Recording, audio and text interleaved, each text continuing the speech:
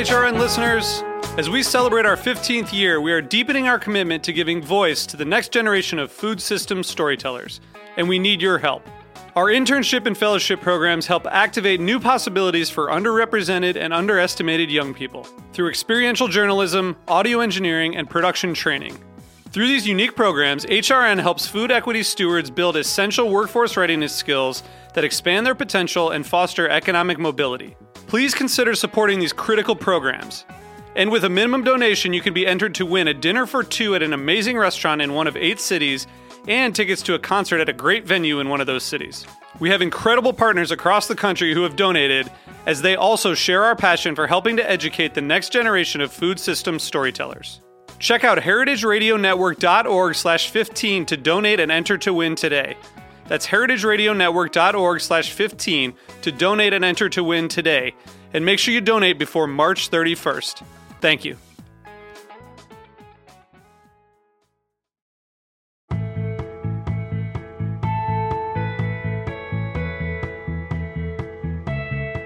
Welcome back to Heritage Radio Network on Tour. I'm Kat Johnson. We are broadcasting today from the Charleston Wine and Food Festival.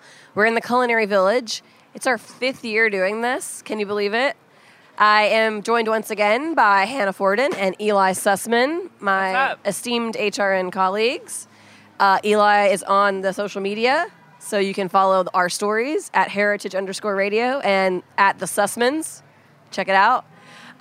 So we just had a conversation with Johnny Caldwell and Tanika Reeves, also known as the Cocktail Bandits, and they mentioned our next guests a couple of times, who are their good friends and our good friends. We're thrilled to have them back joining us. We have Matt and Ted Lee, a.k.a. the Lee Brothers. Welcome, guys. Welcome. Thank you so much. It's great to have you back in Charleston. It's great to be in your lounge here. We're feeling very loungy today. We got a couch. Awesome. We got some chairs. Cozy. If only we had last year, Matthew Rayford took full advantage of the couch by laying across it for the entirety of his interview and rested the microphone on his chest, which is by far the most relaxed anyone has ever been. Has ever been HRN. at HRN. We got to bring it back. Feel free, stretch out, get comfortable. So the first time that I met you guys was at Fire, Flower, and Fork, which is a couple years ago in Richmond. Oh, yeah. And at that point, your latest book, it's still your latest book, right? Hotbox? Yes. It had not yet come out. Correct. But you kind of gave me some scoop on what the book was about. That's right. You were our first interview about that material. Thank you. I'm honored. Yeah, we slipped up and we divulged some material that Did you probably say the things you weren't publisher didn't supposed want to us. say? Yeah. The publisher was sort of like, that was okay, but we'd prefer not. Oh, well, I feel like I was a just true really did a great scoop. job. It was a true scoop. You did a great you got job. the scoop. Awesome.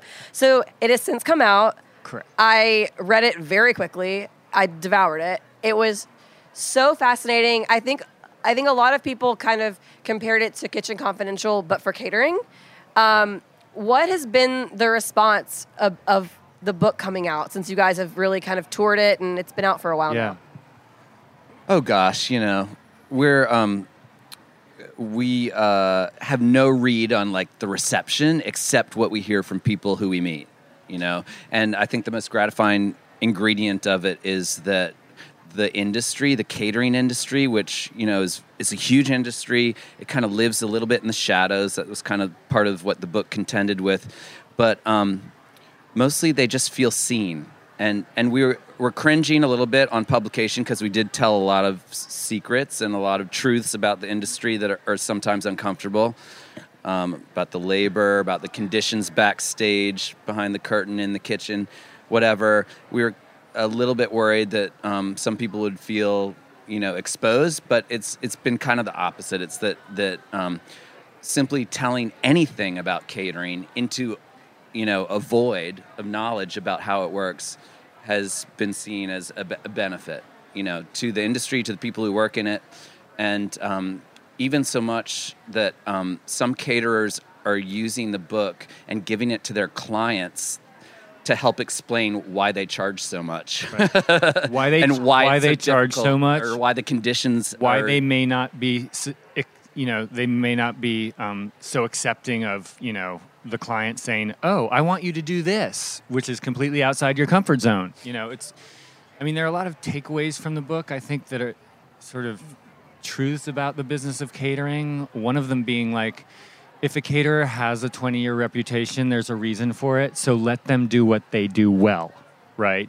And don't say like, oh, you know, I want my entree to be a tribute to the trip I took to El Bulli in 1994. And no. I don't even really do Spanish food. Right? Yeah, exactly. Come on.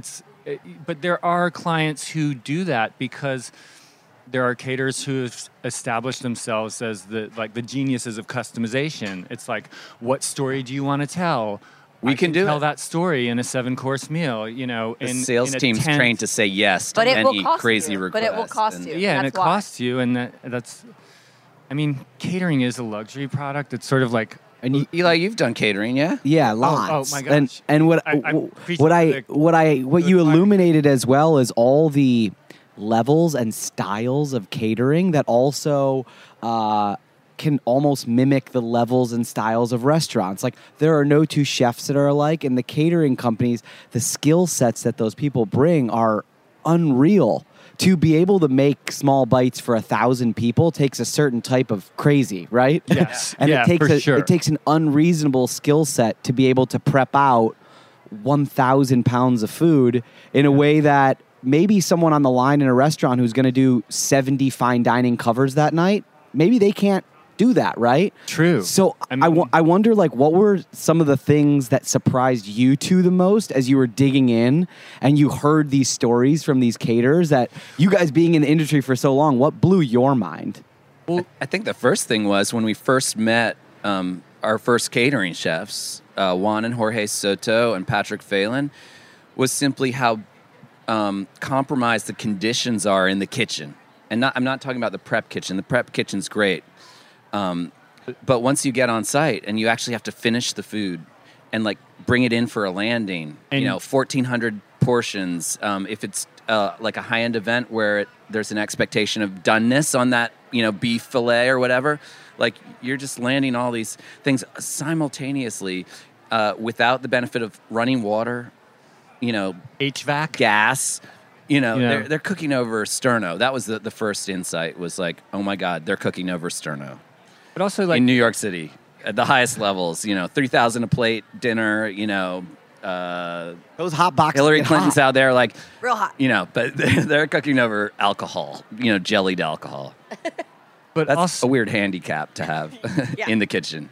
Also, what sort of redounded to the characters of the kinds of people who excel in these environments is that the anonymity, like being accustomed to, that restaurant culture, festival culture where, we're excited because Chef so-and-so is here, and they've brought their team and they've all got their jackets. And there's a placard with their logos. name on it, They're being celebrated and catering chefs never are seen or celebrated or anything, and they're good with that. Right?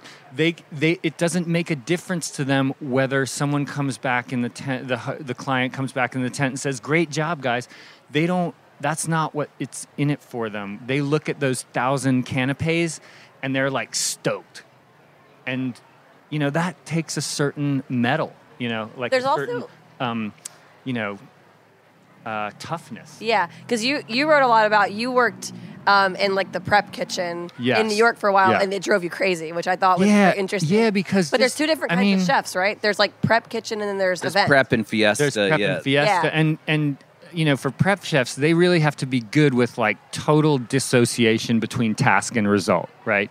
Like, the production chef is telling you to peel 40 pounds of carrots. You don't know where those carrots are going. You don't know. There's no story. There's nothing. You're just peeling the carrots, and that's what you're doing, and you're doing an awesome job of it.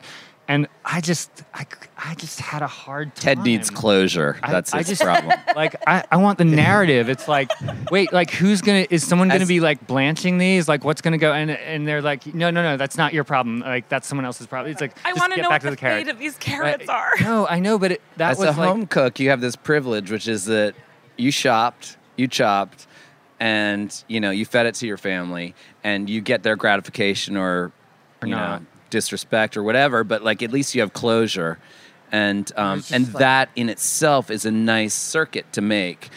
But what if you only got one? You know, what if But it's you're only shopping? What if you're only chopping? You know. It made me realize how being a home cook is like such an extreme privilege on every level. Yeah. And then the other thing that I really enjoyed about the book was that you were really like undercover. You guys were working these events, not really as like the Lee brothers, but as just part of the crew. And sometimes it worked, and sometimes people were like, "Hey, I know you guys." Do you have secret names? Like, No. I mean, the cool thing, we when we went into it, it was like cloak and dagger. Like, should we,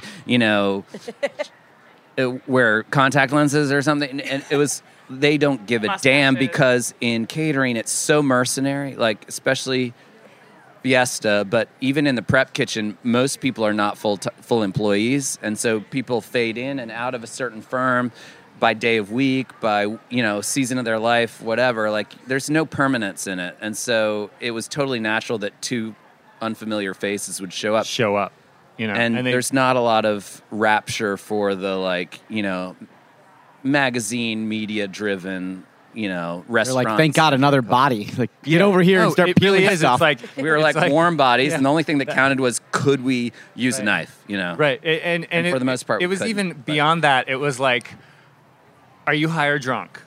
Do you have two hands? All right, get on the bus. We're going to the Hamptons. It was literally like that on some level, because there's so much demand for labor. You mentioned the Hamptons. Can you actually talk about like a little bit the world of high-end catering, which Well, that was not everyone gets privy to that thing, but like it is. People spend what, $500,000 on food at a party? easily More at a party for 120 adults. Like, that's the crazy thing. And one of the first parties I worked was a quote unquote cookout at a private home on the front beach in East Hampton. And there were so many things I learned, among which was on the bus ride going out, I was like, whose house are we going to? Do you know who's the host? And the executive chef was like, I don't know. That's not important. What's important is the client, who's the party planner, right? That's the job. That's who gives you the job. The host doesn't matter. But I was like, I'm going to reverse Google this. Like, we have the home address, and it was the head of a huge media corporation. That man had made $50 million that year, or the previous year, $54 million. So, like, for him to spend $1 million on a cookout, that's probably a business expense anyway. a cookout where No Oprah was problem. going to be there, and Martha Stewart, and Nancy Pelosi, and Jimmy that's Buffett. money the well talent, spent. The talent for these 120 adults and 40 children was Diana Ross. So that gives you a sense of like, that's who was performing. not our normal Sundays. There not was a how the Gucci five of us fireworks hang out. show. There was a Cake Boss cake. There was a sand whole sculpture. team doing sand sculpture on There the was beach. a team of security. There's a team of babysitters. There's a team, there's the green room. That's a whole separate menu, is the green room for, Diana Ross and her people. It's Security has its own menu. it's, there was an event director at the Met Museum, who said, she would have, basically an event every day. But for the major events, she would say, I was basically building a house in 3 days with a budget of, 800. Whatever a house costs. 800,000, $1 million, and then tearing it down in 24 hours. And that's the kind of thing. I mean, at that upper level, it's really excessive. it's not that dissimilar from a food festival. Like, when you think about the True. kind of like, True. this is a much larger scale. But who's it for? The yeah. difference is like, yeah.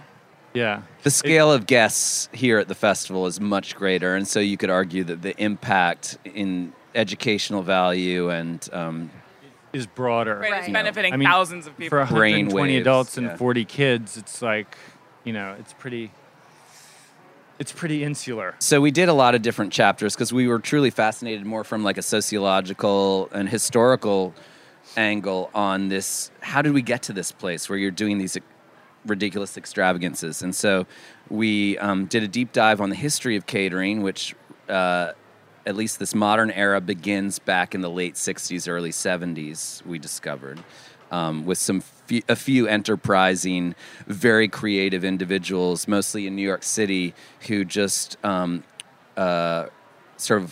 freed events from the stranglehold that banquet halls had on them, like hotel banquet halls and club banquet halls in New York City, Private clubs. and church parish halls and stuff. Like that's where you had a wedding. And suddenly these guys were like, and they were mostly guys, were like, no, let's do this in the Temple of Dendur. It's fabulous. Like, you got to see this. The lighting is incredible. And if only we can figure out the food aspect of it, because there are no kitchens in museums for the most part. And they hacked the hot box. They loaded it with sterno, and the rest is history. By hot box, he means transport cabinet. Yeah, it was a transport cabinet just for moving food around on sheet pans. And they figured out that they could certainly move the food to the venue in that cabinet, but then they can empty it and turn it into an oven, a really pretty commendable oven. Warming oven, not a roasting oven. Right. But so we have a whole chapter on allergies and how that's transformed catering. There's a whole chapter on food design, because that's a fascinating aspect of, like, if you've got the constraints you've got, what can you do? And how do you move the ball forward every year? If it's an annual gala, for example, you can't serve the same food, right, as last year. Always and you has have to make it more fabulous than last and year. Better. And there are caterers who specialize in that, where every piece of food is an interaction. It's like an aha moment. It's the kind of food designed for Instagram. The one chapter we didn't do that we should have done is the waste chapter. Yeah. Because as I'm sure if you're listening and thinking about these giant productions, like there's a ton of waste that goes on, and whether you can abide that as a chef, like as a professional, like kind of have to if you don't want to, like, self-destruct. Another aspect that I'm curious about in terms of just changing over time, over the decades, is people internally how they viewed working for a catering company, and now if it's changed from the perspective of it being a cool job or an acceptable job. From my perspective, I see people that get into catering now because it provides you a certain lifestyle that maybe a restaurant can't provide. The money's actually can be quite good, right? So Did you talk to anyone that maybe had a deep restaurant pedigree and bailed on that lifestyle to get into catering?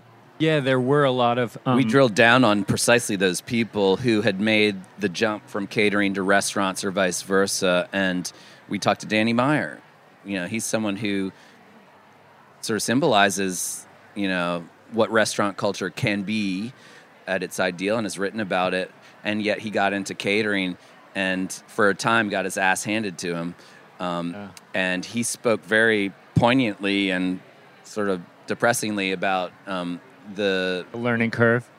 Well, but just how catering will never be what it is in restaurant world, where you build your house and your culture there, and you have that luxury of like digging in and presenting yourself to the world in this like settled way, and who your employees are.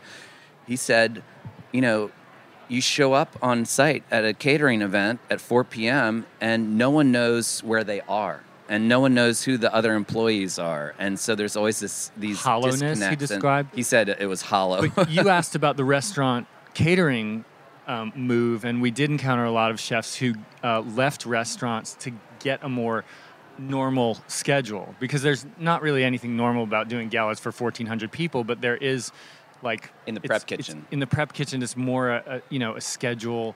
You can be an executive chef and make more money because there's no glory in it. There's no fame, but and have a bit more of a regimen. There's not that sort of craziness of a restaurant. But there's still a long ways to go. I talked to the director of a big cooking school in New York and said, how are you? They had a brand new facility that I was touring. I was like, are you encouraging people to work in catering and viewing that as an option? And he was like, oh, no, I wouldn't ever consider it. I would never consider it. You don't understand. Like, our graduates are going to Union Square Cafe. They're going to Per Se. They're going out to the French Laundry. And it was interesting to me to just hear the director of a cooking school, discouraging.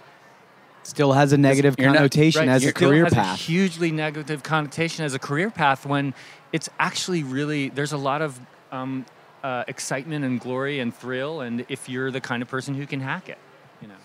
It also makes me think of, on the same way with catering, that it would be also interesting to see if school cafeteria jobs, or working at like retirement facilities, like cook, because those are places where it's not considered like chefing. Right? And It's those more- are places where we need to It's feed people considered good food. industrial, but we still need to have people in those places that are great. And it was interesting because at this event last year, I met a woman who was a pastry chef for restaurants all around downtown, and now she's out at Bishop Gadsden, which is a nursing home around here. And I was like, "How is that?" And she's like, "It's awesome. I love it. I love my customers. It's a different style for sure, but." But maybe a better balance It may for be a their better life, too. Work-life balance Yeah. for them. There are these unacknowledged class distinctions in food that no one wants to talk about, and we certainly encountered one in catering. But you're right; they exist, throughout the kitchen space, and it's like, why is cooking in one situation less worthy than another? Because we're not always eating in restaurants. I guess we hold this ideal of the chef as this Zeus-like, inventor of like high design and stuff. And if the setting, like a nursing home, doesn't meet that, if they're having to sacrifice their high design to volume or chewability or something, then that like eliminates that person from contention for a James Beard Award. Like, we have to examine why that is and who's driving that in this era. I'm curious to hear your insight also on like the way that guests interact with catering staff, like whether it's cooks or servers. Like, so both of my parents were caterers in the 90s in New York and did like very high-end. Oh my private God, we chefing. should have interviewed you. Oh God! But it's so interesting because like some of my mom's best stories are like she would do private parties like for the Whitneys and going unacknowledged, but then all of a sudden like Bill Murray would be in the kitchen and like only want to talk to them while they're prepping Yeah. for dinner. You know what I mean? But so like Well, that's specific to there's- Bill Murray. That's probably exactly. But it's like in restaurants, I think like most people who have any sort of manners have a rapport with the staff. In catering, it's like you don't exist. Yeah, and that was for the few times that we were guest facing, because we would never be guest facing as a kitchen assistant unless there was like at that cookout there would be stations and things like that. But yeah, you don't get seen like. And one of my first panics at that East Hampton Beach party was that Martha Stewart was there, and we were her wine columnist for 5 years. And I was like, oh, damn, like this is... Here he is slinging I'm- hot dogs. I'm going to be busted. Blow my Here I am, cover. like, faking flipping burgers because there was sort of like a smoke and mirrors element Yeah. to it because every burger was coming out of a hot box. But you're not seen. And it was a little bit... She didn't see you. She didn't see me. Did she take you aside and say, No. "Do you need some gigs? Do you? Is everything okay? You can write for me again if you want." She didn't see me, but... No, he was There were- invisible because he was shoulder to shoulder with other kitchen drones, so he And- did not exist. And there was this weird thing where it kind of like bugged me at first, but then I was like, no, this is the authority of the uniform. It's like I'm being treated as a professional. Yeah. you can my walk role. into any Fort Knox in New York City Yeah, dressed as as long a as- caterer Yeah. and not have to show credentials. Here for the event. Because, you're obviously there for the Specifically event. as a KA with the little beanie Yeah. and Ill-fitting polyester chef's jacket, really smeared black generic shoes, not clogs necessarily, although this would reinforce the idea, but just like, sensible shoes and then like, stained black pants. Now that you have gone kind of undercover in this facet of the food industry, are you interested in kind of taking this framework and applying it to any other aspects of the culinary universe? Or do you maybe want to expand still on catering and that? What's the next book or plan? On the immediate horizon, we've partnered with a production company to begin processing and trying to develop something of a documentary series that could be shopped around at some point. Just because we want it to go out to a wider audience. Books are great, but a lot of people are using that to go screen to thing. a wider audience and also have the characters who live this life have them tell their stories. So it's not just me and Matt filtering their stories. It's like actually and showing it. It's more primary in front of the Beautiful. camera. So that's one thing. And what else are we working on?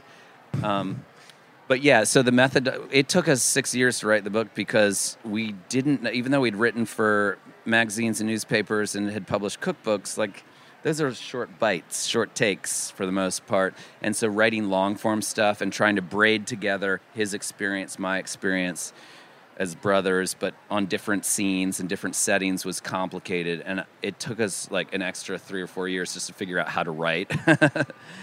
And with the help of some great editors, and we even brought in some freelancer friends to help advise us, I think we kind of cracked it. Hopefully it was readable, right? It was such a page turner. Yeah. But we've never done that kind of long-form writing before, so it definitely felt new to us. But to answer your question, I think we are going to bring that framework to another part of the food industry, but we just haven't figured out where. We like a couple things. School cafeterias, maybe. Yeah, school cafeterias. It'd be fascinating. Yeah, it would. Cruise ships. Cruise ships. Well, don't not right now. Yeah. Not right now. Let's wait till Yeah. we won't get quarantined on. One top caterer in New York, Neil Gallagher, came from restaurant world. We were interested in him because he's one of those few who came from restaurant world, went to catering, and killed in catering, and innovated and brought to it some. Just one thing was containerizing the side dish per plate in a disposable foil cup. And so the baby fingerlings or whatever would all be containerized back in the prep kitchen. And so on site, you could bring in a waiter and just dump that cup on the plate, and it was consistent in volume. Because previously they had just delivered serving spoons, and people would be serving out of a vat or something. Yeah. And so it'd be irregular. And he brought that kind of like scientific consistency. Anyhow. And a lot of waste, aluminum waste. But the point is he went on from there to be the like culinary director. He's now the culinary director Royal of Caribbean. Royal Caribbean, living down in Florida and managing like 16 restaurants around the world, because they float. No, so you can be in catering and have amazing, and massive success on kind of a grand scale. Yeah. Totally. And bringing it back to the food festival, you actually see there's all these dinners and events going on at night, these plated ticketed events where chefs are actually very much out of their comfort zone and being thrown up against the world of catering. Like we went to a dinner the other night where 3 chefs who obviously have their own restaurants and their own staff were in a tent, pouring rain. Right. They meet the servers and their sous chefs 11 minutes before the dinner starts. And then you have to trust people to plate out your food, right? But a caterer is used to that. Yeah. Because you were talking about mercenaries. Right. They were expecting new bodies to come in all the time. Exactly. But it was really fascinating to hear the chefs, after the dinner, we were speaking with them, they are not comfortable with that type of environment. They're super not down. It is the exact opposite of what an intuitive restaurant experience is like. Exactly. So it's so cool, the new era with festivals, with pop-ups and everything. Restaurant chefs and young chefs coming up in the business are being pushed more into that sort of, liminal space where you kind of have to make food happen wherever you find yourself to be. And it might be an unfamiliar city. It might be out in the clover. It might be, you never know. And being improvisational in that way, logistically, like, we don't have... the sterno shipment didn't come in. Well, is there some firewood? Can we turn these benches into firewood? Is this alcohol, burnable? Like, you just start improvising, and you have no choice. You learn that you definitely want to roll with a crew who's used to that and comfortable with that and wants, sort of loves the challenge of that, of making the best out of what the circumstances are right now. Yeah. Well, we have to wrap up, but I do want to mention that there is a pop-up bookstore here at Charleston Wine and Food, so anyone who wants to go grab Hotbox, I believe I saw it over there. Right on, yeah, Blue Bicycles rocking the bookstore and obviously find it at independent booksellers, Amazon if you must, but everywhere. Everywhere. All right, thanks, Matt and Ted. Paperback Thank coming you all out in April. so much. Oh, exciting. Yeah. Another scoop. Yes. That's what I do. That is a scoop. Totally. I get the scoop out of the Lee brothers. Breaks What all I the do. leave. Thank you all so Thank much. you Thank so you for much. having Heritage Radio Um, Network. We appreciate And it. thanks to the Julia Child Foundation for supporting our coverage of Charleston Wine and Food. We'll be right back with Krista Cotton of El Guapo Bitters. This program is powered by Simplecast.